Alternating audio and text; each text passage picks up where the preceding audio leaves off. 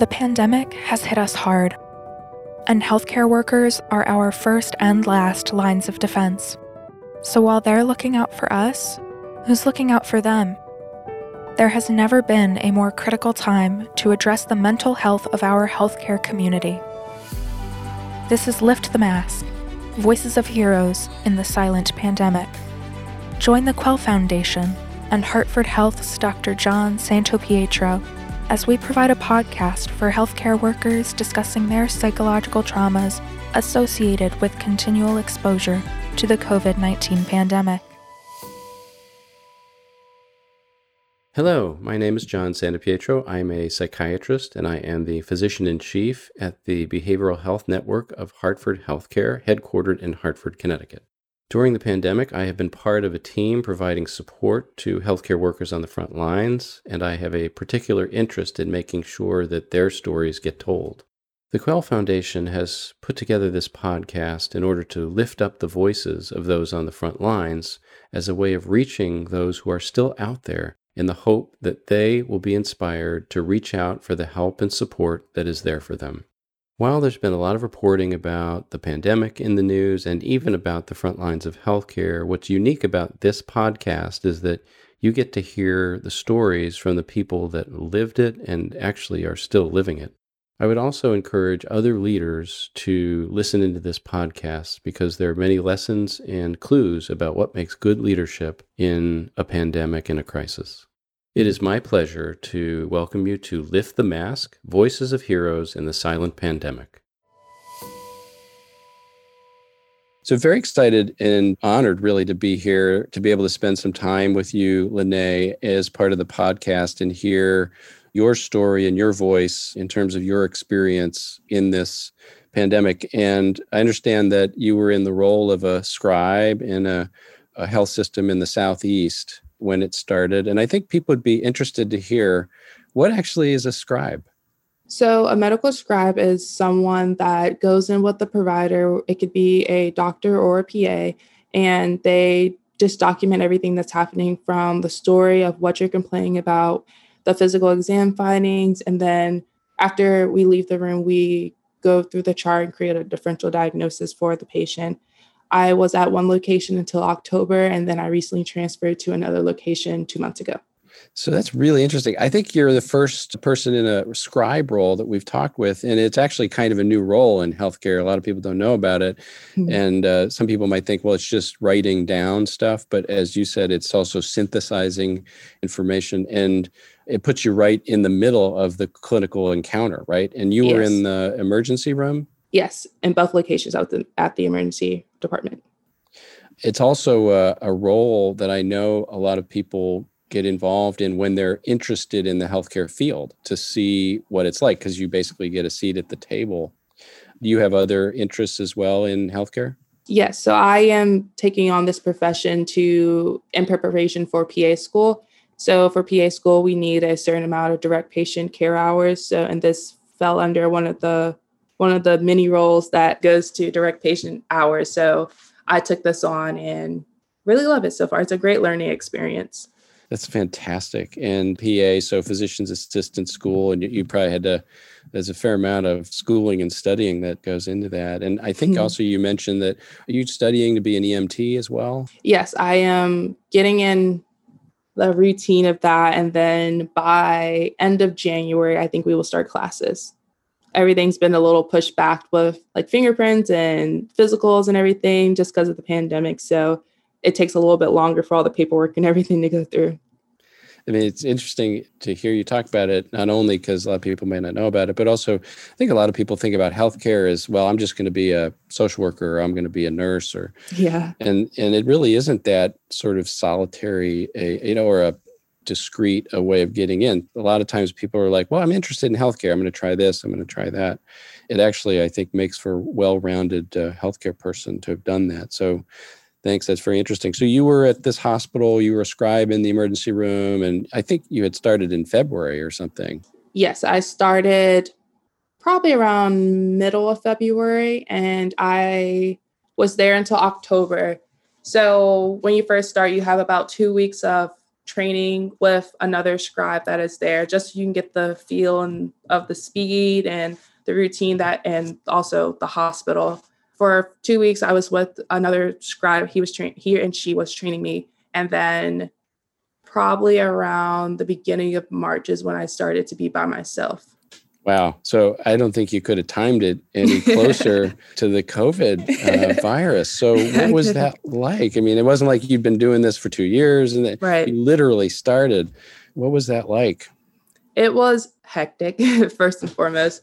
It started off with a bunch of people coming in with flu-like symptoms. So a lot of my charts started to look the same, which was it was frustrating because I wasn't seeing as much as I wanted to in the beginning. And then I will say once it was a confirmed pandemic, they started to send anyone with any type of flu-like symptom, or I think COVID was confirmed by then.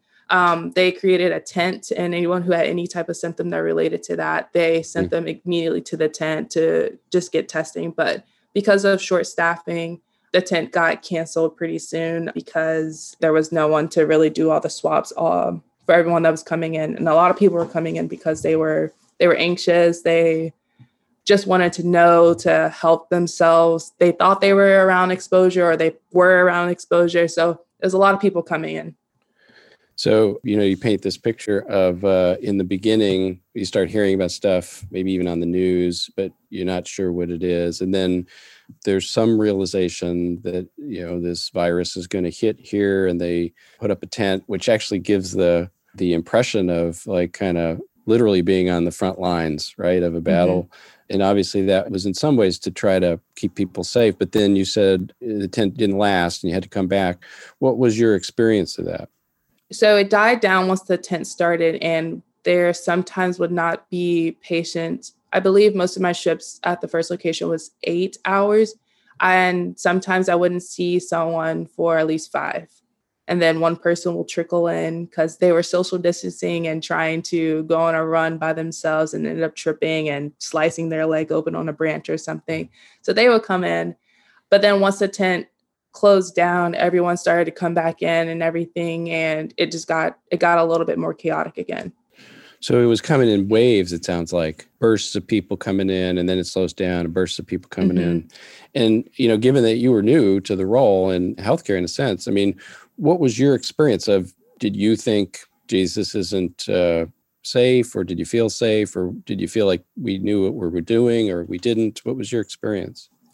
I don't think I ever felt that we knew what we were doing. I think that we had, at least the location I was at, we had a small grip on the situation, but I thought that was only one location out of the entire, at least just the US, even though the whole world was being affected. That's just one location out of the one state that I was in. And in one state that I was in, there were how many locations that didn't have a grip on it and everything.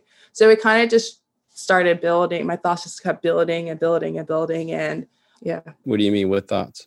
It was mostly like, what is really going to happen? When will we go back to normal? It was one day that all of a sudden we had to wear a mask, and we had to get our temperature checked at the beginning as we walked into work. And if we didn't have an ID or anything, we couldn't go to work. I actually left my ID at home one time and they wouldn't let me in, but I was like, I promise I work here. And I had to go grab the PA to confirm that I worked here. But normally before all that, it was, even the people that do know that you work there, they wouldn't let you in. So it was kind of like, everyone was just freaking out. So it was kind of like a domino effect. Everyone was freaking out. So then I started freaking out. Then that made other people freak out about the whole situation. So that also paints a picture of, just, I guess we could call it anxiety on the rise. And when you say that you felt like you guys had a small grip on it, I mean, what was it like interacting with the leadership and the senior clinicians? Was that helpful? Was it not helpful? Because you have a really important perspective as someone new. What was your impression of what works and what doesn't? What was your experience of leadership?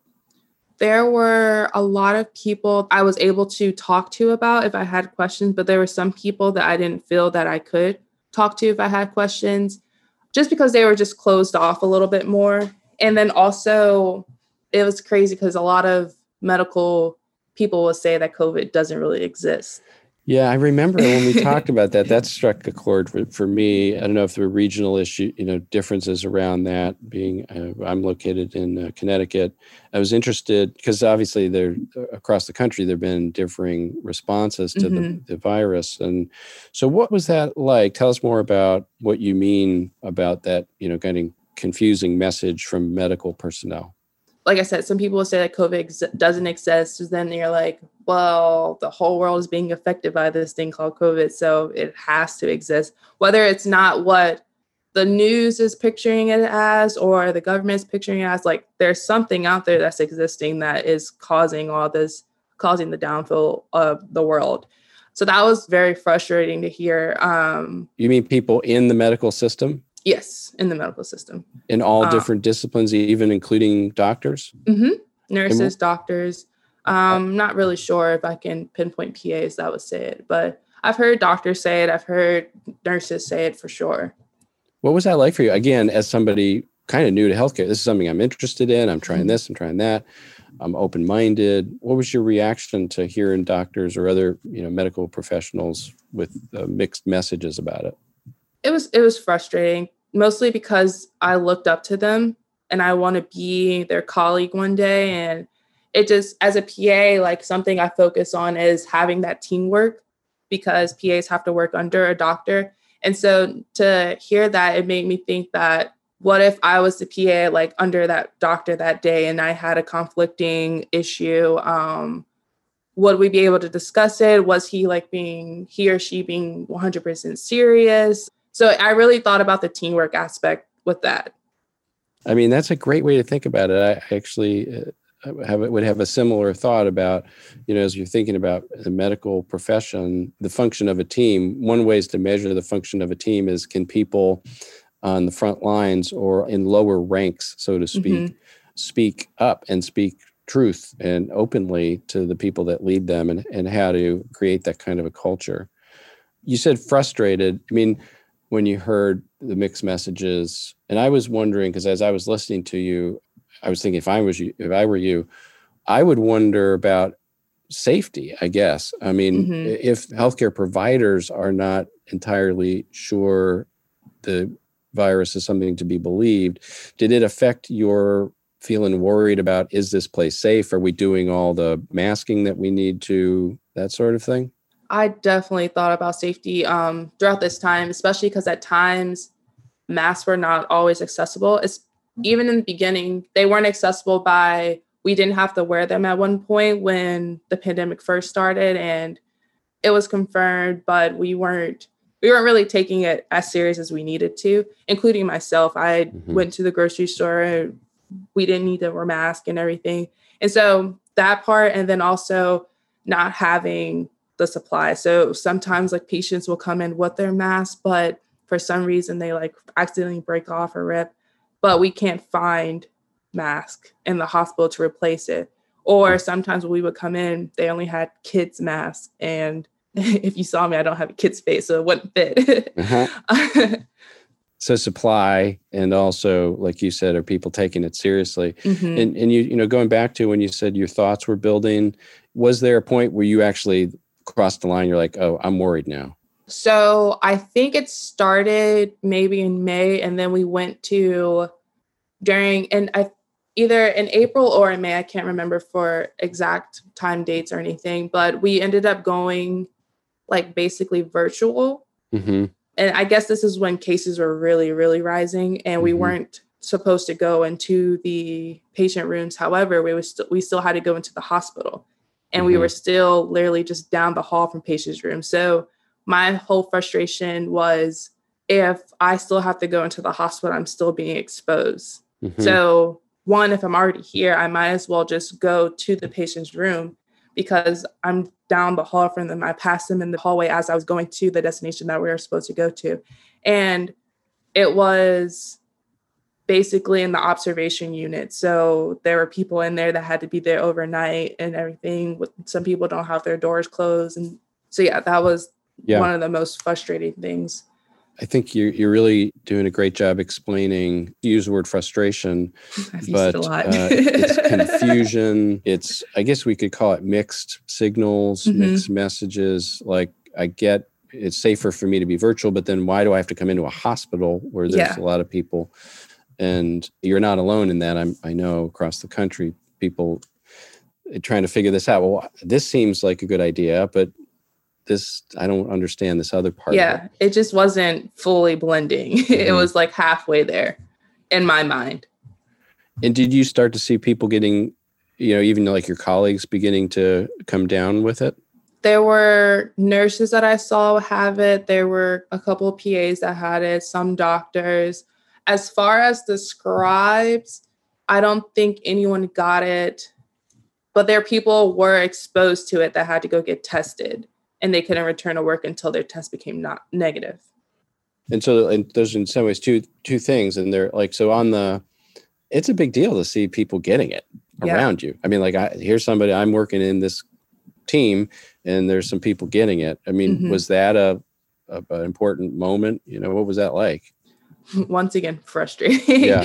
I have to find another synonym. But there were two aspects again to it. So when nurses or doctors or PAs got sick, they had to quarantine for 14 days and then they were able to return to work, but they did not need a negative test to return. So I'm working with all three of those professions and I'm being around them. So in my mind, I'm thinking, are they not able to pass it on to me? Am I having exposure right now? But then when scribes got it, we all used the same equipment. And so it wasn't really communicated as well as it needed to be. Sometimes when people did get exposure and they had to get a test in order to come back to work. And so you're not being as careful as you can be with the equipment that we're all using, not wiping it down extra and everything. So hearing that in one particular moment for me, hearing that a couple of scribes, I think it was 3 scribes, when they were exposed and they had to leave work, it was like, why didn't no one tell us? Why didn't no one make this like a mass thing so we can all be prepared for this and protect ourselves? Were people thinking, does this have something to do with we're low on the totem pole or something? I honestly think it was embarrassment, that they were embarrassed to be exposed to it. And if they became positive, it was going to create a more of an embarrassment thing for them. So they didn't really want to put it out to everyone so they could protect themselves as well as they can. And then I think you had also said something about it was different who, if they were out quarantining, got paid and who didn't get paid. Oh, yeah. So from my understanding, from the conversations that I've heard and also been a part of, doctors, PAs, and nurses got compensated if they had to miss 2 weeks of work to quarantine, but scribes did not. So it was also that if you were exposed, do I really want to miss out 2 weeks of work and I have no other occupation? And I know at other locations that this was a thing too, that the nurses and doctors and PAs didn't get the compensation. But at the one location that I started at, the nurses, doctors, and PAs did get compensated. Actually, you bring up a really interesting part of the narrative of, people on the front lines that I think the general public wouldn't necessarily know, which is if everybody has the same rule about you have to quarantine for 14 days, some people may get paid, some people may not. How does that work? Or like you said, back in May, when you went virtual, some roles can't be virtual, right? So like, how does that work? Who gets to be virtual? You even said, well, you were virtual, but you had to come to the hospital. I mean, there's a whole bucket of stuff like that that's just really confusing stuff. I think you're doing a great job explaining that. I know it started getting, you started getting worried, and then I know it started becoming stressful. What is it right that you would visit your family on a regular basis and then you had to stop doing that? Yes. So because I was not an undergraduate anymore, I had more time on my hands. So I would try and take a weekend off where I can come back home to Maryland to visit my family. And that helped a lot with my mental health and my happiness, just being around my family because I lived further away. And so with COVID happening, I was scared that I would expose them if I possibly had COVID and I was asymptomatic. And so I had to stop coming to see them. And then I think I didn't see them for about 3 or 4 months. It's so painful, frankly, to hear. And we hear that things like this, that because you're somebody that cares and is sensitive to others and puts others before yourself. I mean, in a sense, that you made a decision that would be protective of other people that then took away one of you said mental health things, Yes. When I did think about coming home, I think I came home one time and it was for my birthday in May, the end of May. And I came home and I told my parents, I said, do not leave the house for 2 weeks, please. Because I have a grandmother on my mother and father's side, and my great grandmothers on my mother and father's side also still living. They're elderly and frail. And I was just like, please don't go around them. My grandmother is a breast cancer survivor, and my other two great grandmothers, they're just older. So they were all high risk. And I just didn't want them to get exposed, and then it all falls down on me. So again, you're concerned about them and about others. And how are they doing? How did they do, by the way? They're all doing good. Sadly, I lost my great grandmother in October on my mother's side, but it was just due to old age and not COVID. But she lived a great, great life. And so here you are, and I think you're living alone, right? Just me and my dog. No, that's important. What's your dog's name, by the way? Gizmo. Gizmo. And so living alone, now you can't do that thing that really settles your mental health. And so then what happens next in terms of your own mental health? I really didn't know. I was getting up. I was going to work. I was coming back home to my 1-bedroom apartment, my 600 square foot box, and just being in the bed. And the only time I would get up is when I ordered food. I didn't really have much motivation just because of all the stress and overwhelmment was going on, and anxiety and depression it was kind of just all sinking in. So your energy's going down, your motivation's going down, your get up and go is going down. And then did you reach a kind of a point? Yes. So it was the weekend before, or the week of Father's Day, I reached my breaking point in the sense I was supposed to go home for Father's Day, but I had no motivation to drive home. I think I took off, and a couple months ago, I took this time off so I can be home for my father.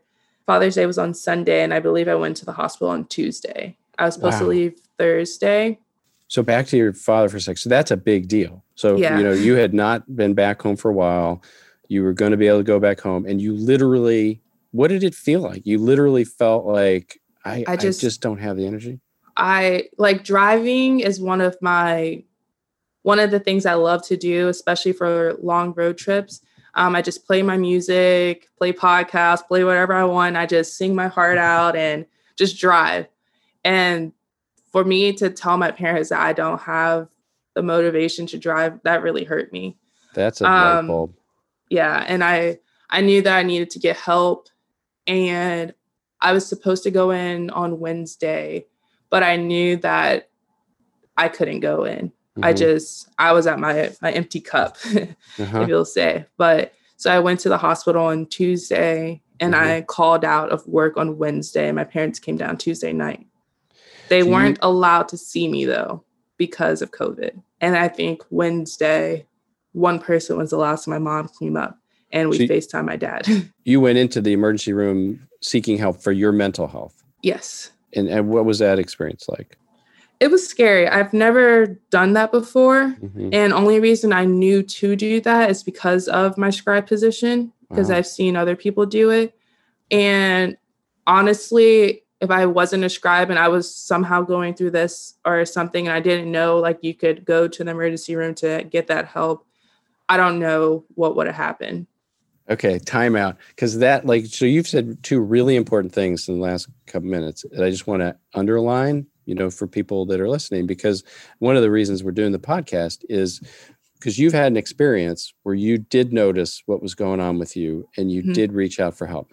And for every person that does that, I don't know how many people don't do it, right? Yeah. So the first thing is this light bulb moment, I call it, because people are like, how do I know, that I need to reach out?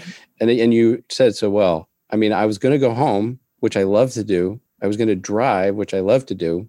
And I literally didn't have the energy. like that's like a light bulb, right? Mm-hmm. So then you took that light bulb and then you get in.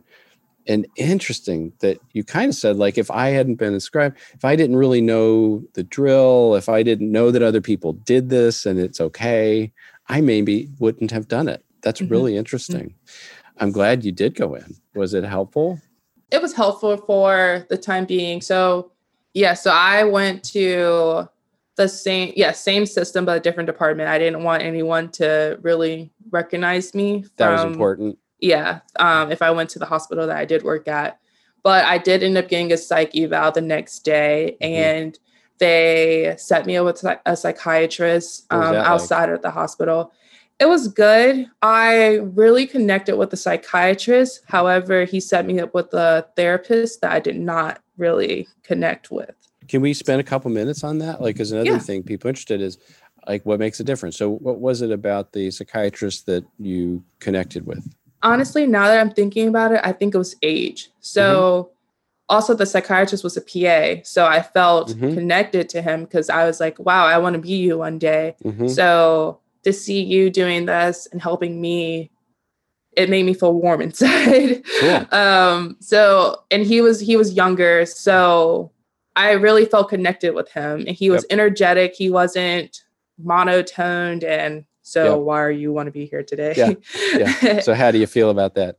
I felt great. I think that finding a connection with your psychiatrist and your therapist is a huge part. And honestly, why I didn't have a therapist before the pandemic is because the previous therapist I had, I didn't have a connection with. Oh, interesting.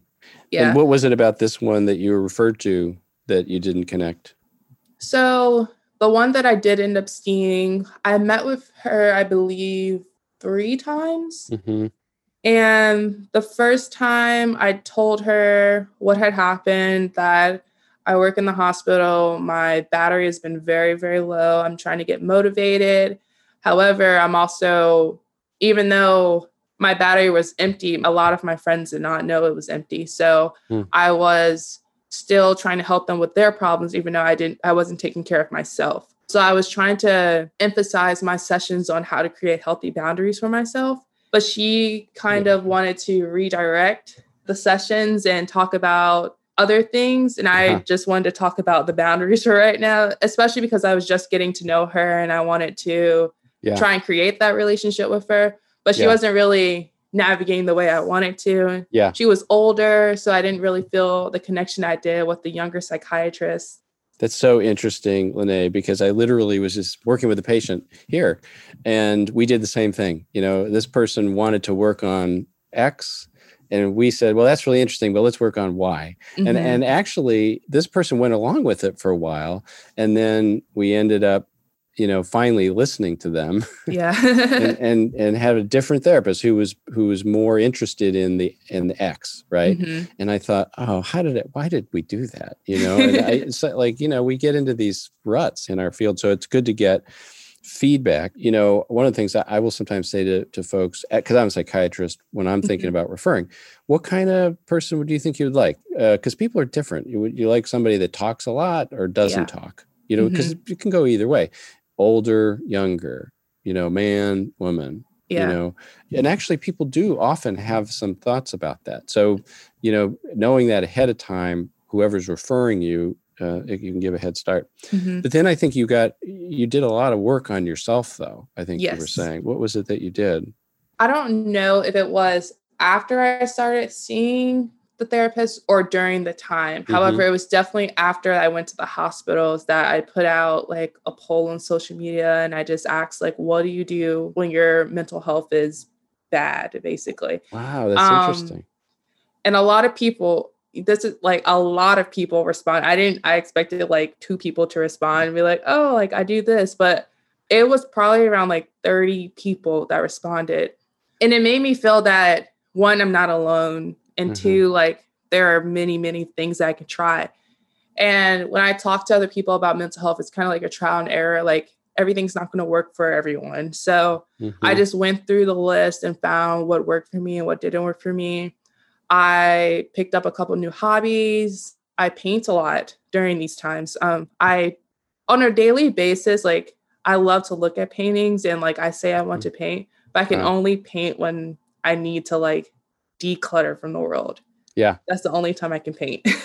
That's interesting. So like if you had a therapist that was really into that, like, they're art therapists, I Yes. mean, that would be a better fit. By the way, did race or color fit into, I mean, I actually haven't asked you your race, but Oh, no, you're fine. you have darker skin than I do. And, did that play a role in your experience of the therapist or the psychiatrist? So I personally did not mind. So I am an African American and I have mostly seen only Caucasian therapists. My first ever therapist in high school, she was an African American woman and I didn't connect with her at all. But it never affected me that the people that I was seeing weren't my same skin color. However, I know there are a lot of people that do feel that way. Yep. And maybe if I was talking about things like the social equality and like the George Floyd things, I think that would have played a bigger part into it. But just the fact that I was talking about myself and trying to get my well-being up, I didn't think that it mattered that much to me. It's a great answer. And again, any one of these things, people might have a strong opinion about it, or they might not. One of the challenges, for folks that are looking for clinicians of color is that we don't have nearly enough clinicians of color in the workforce, especially psychiatrists. Only 2% of psychiatrists are African-American, and psychologists a little bit better than that. But it's really something that we need to work on. Absolutely need to work on. Did you say something about you also journaled? Yes, I started journaling. The only thing with journaling is that because I wanted to write so much, my hand would start cramping. Oh, as a scribe. Yeah, as a scribe. So I just type a lot. So what I would do is, in my phone, I just go on my notes. And because of my age, I text a lot. So I just text, or I don't text, but I write myself a note and my notepad on my phone. I just text whatever I'm thinking. And then sometimes I keep them, sometimes I delete them. That's a great idea. Very, a number of your solutions, you kind of created them, and I hadn't heard of them before. So how are you doing now? Where are you? How's your mental health? I'm doing very well right now. I moved home due to my great-grandmother's passing, and then I just wanted to move to a different location from the hospital that I was working with. So I transferred to another hospital close to home, and living in my parents' basement, I asked them, that was the one thing that I tried to negotiate them with. I have my childhood bedroom upstairs, but I still wanted a sense of like a safe haven for me. So I asked, could I move to the basement? There's an extra room down there. So I just wanted my own space where I can go away from everyone and just be in my own space, and I not have my sister across the hall, like, and hearing her conversations and everything. That's great. I mean, again, that's like, you used the word boundary before, but that's like being good at boundaries, like I'm also being good at reaching out and asking for help, but putting a boundary, like I'd like to do it this way. And are you still interested in, medicine, I was gonna say, because, somebody might hear all the stuff we just talked about and say, well, I mean, are you giving up on the medical field because of some of these experiences, or where are you relative to your interest in the field?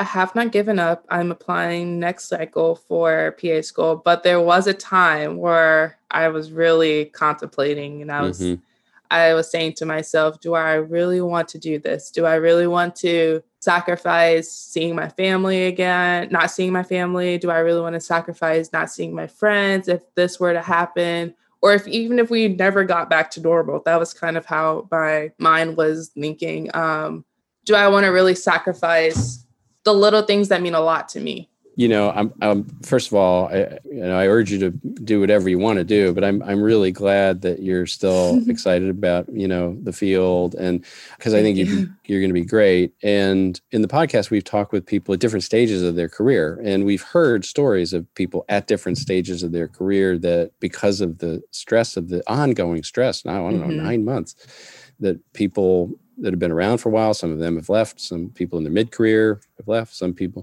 the people that we've ended up talking with have been energized about staying in the field mostly, for the most part. what I think you shine a light on is people. So you're part of the workforce that's going to keep people like me healthy. You're coming in now. So what is it like for people coming in, who we need really amazing people like you to be part of the system. And how many people might we be, losing because they're like, wow, I didn't know it was going to be like this. So I think A, thank you for kind of shining a light on that. And B, I am really glad that you're pursuing the PA. But I would just like to really take a minute to thank you, Lene, for coming, sharing your story, your strong voice, your, really articulate experience so that people can hear it and learn from it. And I really do wish you well, and I'm thankful that you're pursuing your PA. So thank you very much. Thank you for having me. Lift the Mask, Voices of Heroes in a Silent Pandemic, with Dr. John Santopietro, executive produced by Kevin M. Lynch, the Quell Foundation, and Mod Worldwide. Managing producer Sarah Marshall. Theme song by Musical Smile. This show is engineered and edited by Steve Campagna of Philadelphia Post. Assistant audio editor Vlad Radu. Film editor at Mod Worldwide. Voiceover artist Sinead Doyle. Research and development by Colleen Lowe, Nick Lee, Jessica Ripper, and Caitlin Spurlock. Special thanks to Renee Wilk and Brittany McCormick as associate producers. Please rate and review this show on Apple Podcasts, and you might hear your review on a future episode. Got a question? Email the Quell Foundation at liftthemask@thequellfoundation.org for sponsorship information or to find out how you can share your story as a guest on a future episode. If you haven't already, please subscribe on Apple Podcasts, Stitcher, Spotify, or wherever great podcasts are downloaded. Also, please remember to share this podcast with friends and family who would enjoy this content. This is not a podcast for personal disclosure of suicidal thoughts or behaviors and is not a substitute for seeking help from a licensed mental health professional. If you are in crisis, please call 911 or go to your nearest emergency department for assistance. Call 1-800-273-TALK, that's 1-800-273-8255, or text HELP to 741-741 if you're thinking about suicide. The Quell Foundation is a registered 501c3 not-for-profit organization benefiting the over 62 million Americans living with a mental health illness. Tax ID 47-512-7883.